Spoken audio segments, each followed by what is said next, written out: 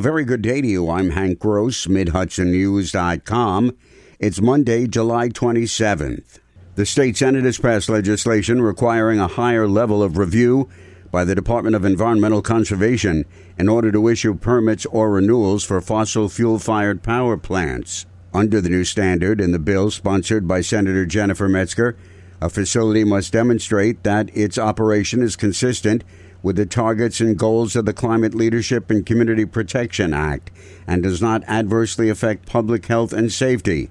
Metzger says the bill would apply to the Wawayanda-based Competitive Ventures CPV plant, which is operating and has a Title V air quality permit application under review by the DEC. From my own perspective, that power plant should have never been permitted in the first place. But the argument is even stronger today. We've passed the Climate Leadership and Community Protection Act, which sets the most aggressive goals to tackle climate change in the country.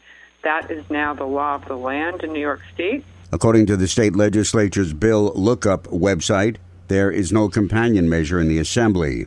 All Middletown police officers wear name tags, but the city does not have a policy for handing out business cards during interactions.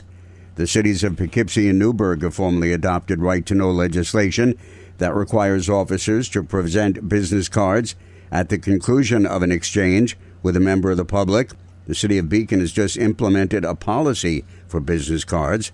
In Middletown, Mayor Joseph DeStefano said the issue will be discussed, but he doesn't have an issue with disseminating those cards. I don't see a problem with handing out a business card with it. I mean, it's not